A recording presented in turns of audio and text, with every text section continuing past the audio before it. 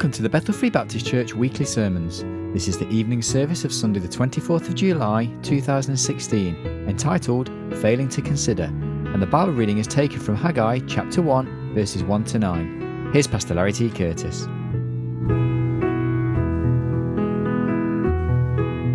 Of course, as we look into the book of Haggai, there's many things we could look at, but I want you to really look at the main theme, thought, if you would, of how he begins this book and what God had used Haggai to bring to God's people at that time. In Haggai chapter 1, I invite you to stand to honor the reading of God's holy word as we read the first 9 verses.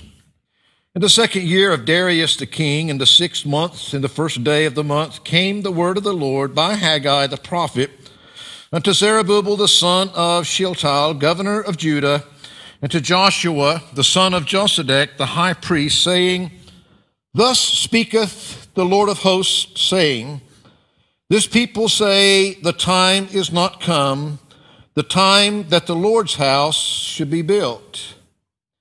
Then came the word of the Lord by Haggai the prophet, saying, Is it time for you, O ye, to dwell in your sealed houses, and this house lie waste?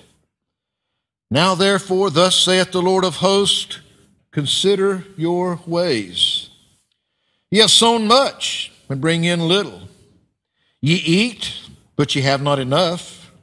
Ye drink, but ye are not filled with drink. Ye clothe you, but there is none warm. And he that earneth wages to put into a bag with holes. Thus saith the Lord of hosts, consider your ways.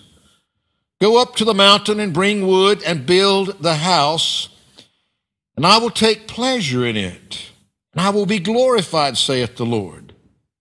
Ye looked for much, and lo, it came to little.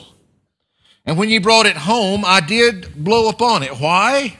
Saith the Lord of hosts, because of mine house that is waste, and ye run every man unto his own house. Father, we thank you so much this evening that we can have this time together. Lord, I pray that you would take these verses before us and help us, Lord, to think upon these this evening. And we realize, Lord, that it's through the power of your Spirit that these words need to be made alive into our hearts. Help us, Lord. You know each one here this evening. You know the needs. We pray, Lord, that you would take it and use us. The Lord, that in some way that you would use it, that when we leave this place this evening, we'll be more like our Savior, nearer to him than when we came. We give you the praise, the thanks, the glory for it. In Jesus Christ's name we pray. Amen and amen. We find this term, consider your ways. God's people are being challenged to think about their ways and what it is. Now, what it is in this passage that's in direct context is God's man here was alarmed because the people clearly had not considered the way that they were going. They had not considered their priorities. They hadn't considered the thing. The Lord had delivered them out of bondage. The Lord had brought them here, but Israel now wasn't taking the Lord's work very seriously. You see, so many times, as we talked about this morning, of looking back and remembering where the Lord has brought us from. The truth is that when we really begin to contemplate on what God has done for us and we focus upon him, we know that we can never praise him and thank him enough, and we know that he's the only answer to everybody that we know, that every neighbor that we've got, every soul that we work with, everybody that we come in contact with. We find that what happened here was, it said there in verse 2, this people say, the time is not come, the time that the Lord's house should be built. You see, God had brought them out of bondage. They had spent 70 years in captivity. But now that God had brought them out and set them free and gave them all this stuff, they didn't have time. They had too many things of their own to be concerned with. They didn't have time for God's house. They didn't have time to build the Lord's house. And of course, he goes on telling them that they need to consider their ways, that they live in their sealed houses while the Lord's house lies in waste. They're making sure that they've got a place to live, but they're not concerned about the Lord's. And he goes through there in verse 6, and he goes through this whole list that everything they're trying to do themselves. They sow a lot, but they get little in return. They eat, but there's not enough. They drink, but it's not enough. They clothe themselves, but they still aren't warm. They earn wages, but it's like just falling through the holes in the bag. It doesn't make its way around. They're trying to do all these things. God says, consider your ways. And of course, he goes and he tells them at the end, he gives them these instructions to go up into the mountains, to bring the wood, to build the place that God has asked him to, and that he will be pleased with that, and he will be glorified in that. And of course, as we look around us today, we find that I believe that so many of the Christians today, just like God's people in that day, if those simple words could find their way into our hearts, to consider our ways. I want us to think this evening on this simple thought of failing to consider. When we fail to consider our ways, what it is that we're doing with our life, where is it that we're going with our life, what is it that we're trying to accomplish with our lives, many fail to really stop and think and consider their ways. They're just as God's people were here, they were just so engulfed in trying to make their living and have the things that they need, their food and their drink and their clothes and their houses, but they weren't considering the things of God. They were just, if you would, getting on with the necessary things. You know, so many times I hear people say, well, I've got to do this and I've got to be there. I don't have time. I'd love to be in church, but I just don't have time to be there because there's all these things that are necessary that I've got to do. We find that, I'm not saying this to be mean, but just like this is God's house. God has given it to us. God has supplied it for us. There's much work needs to be done on this place. But so many times when it comes time to do the work here, people don't have time because they've got too many things that are so necessary for them to do that they just don't have time to do the things at God's house. My simple thought is consider your ways. If that truly is true, then there's nothing to worry about. We know that things do happen and there are necessary things in life, but I believe that more often than not, we just don't really stop to consider our ways and what it is that we're doing. And of course, the Bible is full of people that failed to consider their ways. They failed to consider. I want to give you just a few of those this evening. Look back, if you would, in your Bibles to 2 Peter. 2 Peter chapter 2. And here in verse 8, well, verse 7, so you know who he's talking about. And then delivered just Lot, vexed with the filthy conversation of the wicked. Why? For that righteous man dwelleth among them in seeing and hearing, vexed his righteous soul from day to day with their unlawful deeds. You see, Lot failed to consider his ways. He failed to consider the shame of Sodom, the shame of sin. We could read the whole story. We find if we go back and read that when he went there and he looked and he saw the great city and he saw all the exciting things happening, what did he do? He pitched his tent toward Sodom. He sat at the gate in Sodom, a city that signifies sin in God's word, a city that was filled with sin. But he failed to consider the shame of Sodom, the shame of the sin of all those there. And the Bible uses this term, he vexed his righteous soul. He failed to consider what it meant to tie himself so closely to the things of sin, to the world around him and all the sin that was there.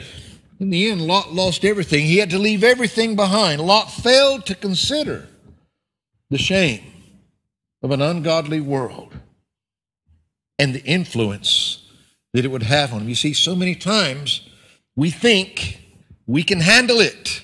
We look out there and we see the world and we see the things of the world and we pitch our tents towards that. We sit at their gates.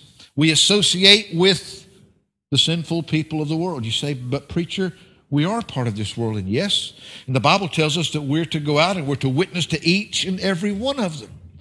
But there's a big difference in trying to witness to them and get them over where we are than for us going and pitching our tents and living their lifestyles and their ways and sitting at their gates. Lot failed to consider. He failed to consider the shame of sin, the shame that was there in Sodom. He failed to consider what kind of an influence that would have upon his own life. And the Bible teaches us, the Bible tells us very clearly that day by day by day, that sinfulness had its effect upon him. Lot failed to consider the shame of sin. We need to consider. We see sin all around us. We see the world all around us, and it's filled with sin. But we need to consider. We need to consider the sinful ways of the world versus the ways of God. We find if you look back into the book of Judges, we find another one that failed to consider. In Judges chapter 16, notice what it says, picking up there in verse 4. It says, "And it came to pass afterward that he," speaking of Samson, "loved a woman in the valley of Sorek, whose name was Delilah. And the lords of the Philistines came unto her and said unto her, Entice him, and see wherein his great strength lieth, and by what means we may prevail against him, that we may bind him to afflict him. We will give thee every one of us 1,100 pieces of silver." Delilah said to Samson, "Tell me, I pray thee, wherein thy great strength lieth, and wherewith thou mightest be bound to afflict thee." You see, Lot failed to consider the shame of sin, but Samson failed to consider the placement of his passion. He failed to consider where he was placing his love, his passion, and the cunningness of this woman in which he was falling in love with. You see, her daily influence began to take its toll. So many times in this world, again, we think we can handle it, because it's not just in Lot's case where he failed to consider the general shame of sin in the world around him, and he allowed himself to get too close to that and to get involved in that, to live amongst that. But here, with Samson, it was his own personal passions. He failed to consider where it was he was going to place his love. He loved this woman. Notice what it says down in verse 16. It tells us there, it says, "And it came to pass," what does it say? "When she pressed him daily with her words and urged him." Wow, there's that same term again. "So that his soul was vexed unto death, that he told her all his heart, and said unto her, There hath not come a razor upon mine head, for I have been a Nazarite unto God from my mother's womb. If I be shaven, then my strength will go from me, and I shall become weak and be like any other man." When Delilah saw that he had told her all his heart, she sent and called for the lords of the Philistines, saying, "Come up this once, for he hath showed me all his heart." Then the lords of the Philistines came up unto her and brought money in their hand, and she made him sleep upon her knees. And she called for a man, and she caused him to shave off the 7 locks of his head, and she began to afflict him, and his strength went from him. Do you know? He didn't even know what had happened. Verse 20, "And she said, The Philistines be upon thee, Samson." He awoke out of his sleep and said, "I will go out as at other times before and shake myself." And he wist not that the Lord was departed from him. He didn't even realize that he had lost the presence of the Lord. But the Philistines took him and put out his eyes, literally bored out his eyes, and brought him down to Gaza and bound him with fetters of brass, and he did grind in the prison house. You see, Lot failed to consider the shame of sin, and he allowed himself to get too close to it and to be too much of a part of it. But Samson failed to consider the placement of his passion He allowed himself to love somebody that didn't love God. And you've got to realize this, that Satan will use the people that are closest to you in your life. It says that she pressed upon him daily and daily and daily. She was a conniving thing. She never, ever really loved him and his God, but he allowed his love for her. He failed to consider in his love for this woman. He didn't even realize that the presence of the Lord had left him. He didn't even realize it. He jumped up to go out to take on the enemy, not even realizing that his strength wasn't there. Samson failed to consider just who it was that he was going to give his love to. And he failed to consider the impact that this one that he placed his love in would have upon his life day by day by day. Failing to consider the shame of sin, failing to consider the placement of our passion. We find another that failed to consider. We won't read all of it, but if you were to turn over just a few pages in your Bible to the book of 2 Samuel, you'll find in 2 Samuel chapter 11, I'm only going to read a few of the verses. You could read the entire chapter to get the whole story. But here we find the story of King David, a man that God tells us in another place was a man after God's own heart. But here in chapter 11, verse 2, it says, "And it came to pass in an eventide that David arose from off his bed and walked upon the roof of the king's house. And from the roof he saw a woman washing herself, and the woman was very beautiful to look upon. And David sent and inquired after the woman, and one said, 'Is not this Bathsheba, the daughter of Eliam, the wife of Uriah the Hittite?' And David sent messengers and took her. She came in unto him, and he lay with her, for she was purified from her uncleanness, and she returned unto her house." You see, David failed to consider the price for his pleasure. He allowed his lust to get in the way. This was just pure lust of the flesh. The Bible says he was there and he looked upon this woman who was bathing herself, and she was beautiful to look upon, and his desires built within his flesh. He failed to consider the price of what that would cost him. You can read the rest of the story, but look down what it says in verse 14. "And it came to pass in the morning that David wrote a letter to Joab and sent it by the hand of Uriah." Now what happened was she went back to her place, but then David found out she was with child. And so the first thing he tries is some kind of trickery to get her husband to go and tell her. He brings him back off the battlefield. He wants to send him back to his wife so that he can think that it's his child. And he wrote in the letter saying, "Set ye Uriah in the forefront of the hottest battle, and retire ye from him, that he may be smitten and die." Well, he got Uriah back, and he tried to send Uriah down to his whole house. But Uriah, he was such an honest guy. He was such a committed guy to his own king and to his own country and whatnot, that instead of going back down there and washing himself and lying with his wife that night like David had sent him down to do, thinking that he could cover up his own sin, Uriah just camped out outside his door.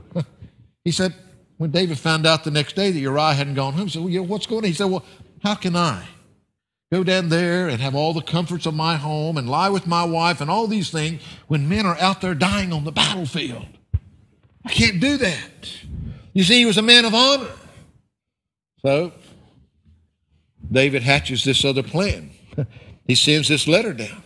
And he asked that Uriah be put in the worst place that he could possibly be, the most dangerous place on the battlefield, and to leave him there so that he might be smitten and die. And it came to pass when Joab observed the city that he assigned Uriah into a place where he knew that valiant men were. And the men of the city went out and fought with Joab, and there fell some of the people of the servants of David, and Uriah the Hittite died also. You see, David failed to consider the price for his own pleasure. He gave in to the lust of the flesh. We find that he pulled all these tricks. He tried to cover his sin. He tried to hide his sin. It then even led to murder that he committed to try to cover his first sin of fornication, of adultery. But notice in the next chapter, there was a big price that he had to pay for that. He says in chapter 12, verse 9,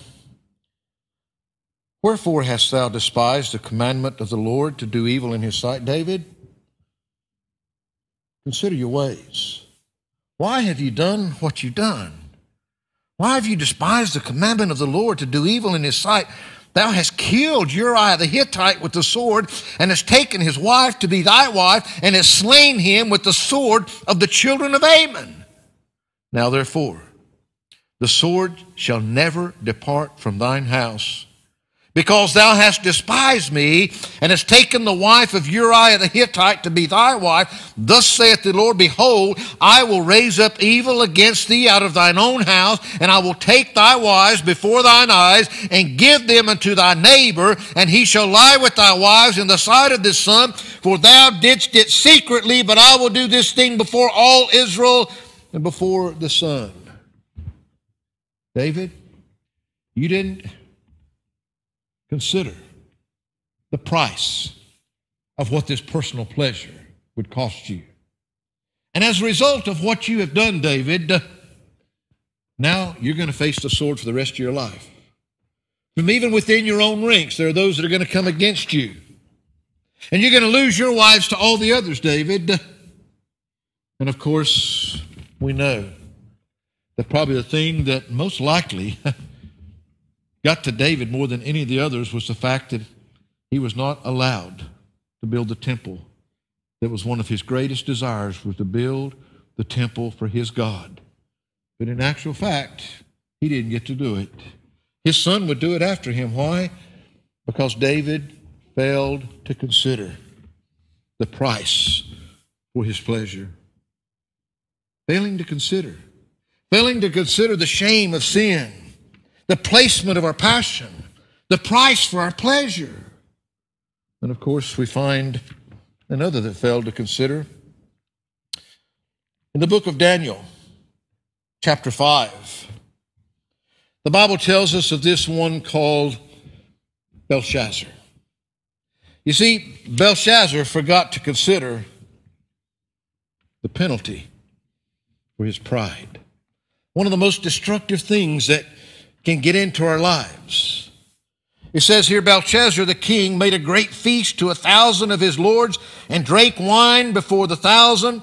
Belshazzar, while he tasted the wine, commanded to bring the golden and silver vessels which his father Nebuchadnezzar had taken out of the temple which was in Jerusalem, that the king, his princes, his wives, and his concubines might drink therein. Then they brought the golden vessels that were taken out of the temple of the house of God, which was at Jerusalem, and the king and his princes, his wives, and his concubines drank in them. They drank wine and praised the gods of gold and of silver, of brass, of iron, of wood, and of stone. You see, Belshazzar allowed his power and his pride because he had that position. He could do whatever he wanted to do. But he failed to consider the penalty for allowing his pride, his power to get in the way. It went to his head. You see, if you look down into verse 26, notice what it says here. This is the interpretation, the thing, many. God hath numbered thy kingdom and finished it. Tekel. Thou art weighed in the balances and art found wanting. Perez. Thy kingdom is divided and given to the Medes and the Persians. All of his power, all of his riches, none of it mattered when it came to facing God. He had so much pride, he was flaunting the things of God, the things that had come out of the very temple of God, and they were just belittling them and drinking wine out of them and making small the things of God. Because he could. Because he was a man that could make fun of those things and belittle those things and misuse those things. So he flaunted the things of God. He made light of them. He had the power to do whatever he wanted, and he planned to show that, but he failed to consider the consequences of God's judgment. Failing to consider the shame of sin. the placement of passion, the price for pleasure, the penalty for pride. Notice in Matthew chapter 26, the Bible gives us another illustration. In Matthew chapter 26, one of the most human figures in the Bible, Matthew chapter 26, we find that the story of Peter and his denial before the Lord. Notice as we move down towards the end of that chapter, here's Peter. Peter saying, Lord, Lord, look, they might all forsake you, but not me. I'm too good a Christian. I'm too committed. There's no way. They might all do it, but Lord, not me. There's no way that I'll do it. Jesus said, Peter, before the cock crows, you'll deny me 3 times. Notice what he says down in verse 69. Now, Peter sat without in the palace, and a damsel came unto him, saying, Thou also was with Jesus of Galilee. But he denied before them all, saying, I know not what thou sayest. You're one of those that was with that Nazarene, that guy called Jesus. Oh, not me. I wasn't one of them. When he was going out into the porch, another maid saw him and said unto him that were there, This fellow was also with Jesus of Nazareth. I recognize this guy. Again, he denied with an oath, I do not know this man. An oath, swearing. No way. You're crazy. No way. I don't know this guy, Jesus. After a while came unto him they that stood by and said to Peter, Surely thou also art one of them, for thy speech bewrayeth thee. Then he began, what did it say that he done? Then began he to curse and to swear, saying, I know not the man. And immediately the cock crew. Peter remembered the words of Jesus, which saith unto him before the cock crow, Thou shalt deny me thrice. And he went out and wept bitterly. Peter failed to consider. He failed to consider the sorrow that would come from separation of the Savior. The sorrow that would come from allowing himself not to be identified with Jesus. He began by just putting a little bit of distance between himself and the Lord. The Lord's down there and Peter's over here at the side, and he's still in sight, he's still there, but when it came down to it, I don't know him. Somebody else, weren't you one of those Christians, one of those Jesus followers, one of those that walk with, I swear to you, I'm not one of them. No way I'm not one of them. And somebody else, you see, he's getting that little bit further away. He didn't recognize just how slippery the slope was that he was on. One step led to another, and finally, he's swearing and cursing, and there ain't no way in the world that I'm part of that group, that I'm identified with them. He failed to consider the sorrow of being separated from Jesus. He didn't realize until after it was too late. He didn't realize the path that he was following when he considered later. The Bible says he wept bitterly. He was sorrowful. But if he had considered beforehand, he wouldn't have had to been there. And I want to give you one more. In the very next chapter, Matthew chapter 27, the Bible says, when the morning was come, all the chief priests and elders of the people took counsel against Jesus to put him to death. When they had bound him, they led him away and delivered him to Pontius Pilate the governor. Then Judas, which had betrayed him, when he saw that he was condemned, repented himself and brought again the 30 pieces of silver to the chief priests and elders, saying, I have sinned and that I have betrayed the innocent blood. And they said, what is that to us? See thou to it And he cast down the pieces of silver in the temple, departed, and went and hanged himself. Judas failed to consider the Savior instead of the silver. He failed to consider the Savior instead of the silver. He never really began to consider what he was doing until it was too late. They offered him 30 pieces of silver just to betray Jesus. I mean, all that he had to do was just kiss him on the cheek, just show him which one that he was. But he failed to consider. And we find that it might be easy for us to point our finger and say, "Oh, Judas, for 30 pieces of silver." I got news for you. Sadly, there are many today that betray Jesus for a lot less than 30 pieces of silver. They betray him for just what somebody else is going to think of them, or they deny him. They betray him because of the position they hold in this world, because of all kinds of reasons, and even many times as believers. So many times. It's not just because they don't know better. The Bible tells us in the book of Hebrews chapter 6, it says there beginning in verse 1, Hebrews chapter 6, "Therefore, leaving the principles of the doctrine of Christ, let us go on unto perfection, not laying again the foundation of repentance from dead works and of faith toward God, of the doctrine of baptisms and of laying on of hands and of resurrection of the dead and of eternal judgment. And this will we do, if God permit. For it is impossible for those who were once enlightened and have tasted of the heavenly gift and were made partakers of the heavenly ghost and have tasted the good word of God and the powers of the world to come, and if they shall fall away, to renew them again unto repentance, seeing they crucify to themselves the Son of God afresh and put him an open shame. For the earth which drinketh in the rain that cometh oft upon it and bringeth forth herbs, meet for them by whom it is dressed, receiveth blessings from God.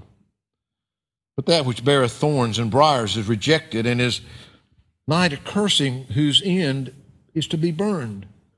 But, beloved, we are persuaded better things of you, and things that accompany salvation, though we thus speak. For God is not unrighteous to forget your works and labor of love, which ye have showed toward his name, and that ye have ministered to the saints and do minister. We desire that every one of you do show the same diligence, to the full assurance of hope unto the end, that ye be not slothful, but followers of them who through faith and patience inherit the promise. You see, it's possible. It's possible for those that know the truth, that have tasted of the sweetness, that have come to recognize and know the truth, and yet it not truly, genuinely take hold in their lives. We find that we could go back and we could read the parables of the sowers, and we find that there's nothing wrong with the seed. But too many times, the seed doesn't find its rightful place, the good seed, in the good soil. Consider thy ways. You see, the lost man must consider his ways, but as Christians, we need to consider our ways. These were all, in some way or another, people that followed God. Lot failed to consider the shame of sin, the influence that sin would have upon him. Don't be guilty of pitching your tent too closely to this world. Consider the shame of that sin. Have you considered the placement of your pleasure? Where it is that you place your love and the things that you care for? The placement of your passion, I should say. Who will you place your love on in this world? Do you realize that those people, they will have such a strong influence upon you day by day by day? What happened in the end? Samson just revealed the things of his heart, because he placed his passion in the wrong place. Have you considered the price for pleasure for a season? The Bible tells us there's pleasure for a season in sin. David failed to really consider the consequences of what his sin would do in fulfilling that fleshly desire. Yes, it was a genuine desire, and yes, he fulfilled that desire, but boy, wasn't the price great that he had to pay for that? Don't be so foolish as to think that the devil can't put things before your eyes that would cause you to desire the wrong things. But think very, very hard about the things that you do to fulfill the pleasures of the flesh.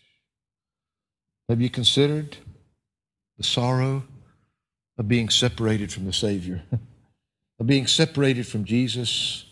You see, sin separates. Peter never thought it possible.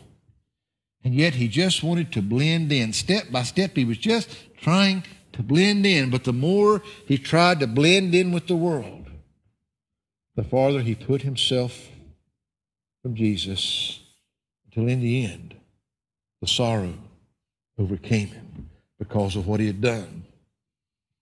Have you considered the Savior instead of silver? Instead of the things of this world, the riches that this world can give you? Judas was more keen to take the silver that the world could offer him rather than to stick with the Savior. We just need to consider our ways.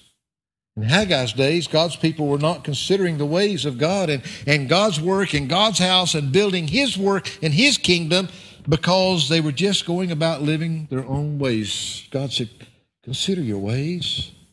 Consider what's really important. Is it more important for you to live in your houses and to try to do all these things yourself, or is it more important to put God first, to put His work first, to put His house first? You see, we need to all consider our ways, because the devil's always going to try to bring temptations to us, just as he did with the Lord Jesus Christ Himself. He tried to tempt Jesus. But we need to be strong and solid and say, thus saith the Lord. Thus saith the Lord. It's not worth the consequences. Think about what we're doing. Some of them can seem so innocent, they can seem like they won't really matter, but the consequences can be horrendous. Father, this evening I pray that You'd help us all. Because, Lord, we're weak, we're human. It's easy for us, Lord, to have our attentions drawn in the wrong direction. Lord, there are many, many other examples, but these are just a few that You give us. And in, Lord, every one of these cases, these that were following You failed to consider their ways. Consider the path that they were taking. Consider what it was that they were doing. They failed to consider where that would lead to. Lord, I pray that You'd help us today. Help us not to get so set up in our own houses, in our own ways, and the things that seem so necessary in our own lives that we fail to consider You, Your work, Your house, the things that are important in this life. Help us, Lord. Help us to consider our ways. Help us, Lord, to be a people that can be used of You. Father, may you use us individually, and may You use us corporately as a church. May You use us for Your glory. We'll give You all the praise, all the thanks for it. For it's in Jesus' name we pray. Amen.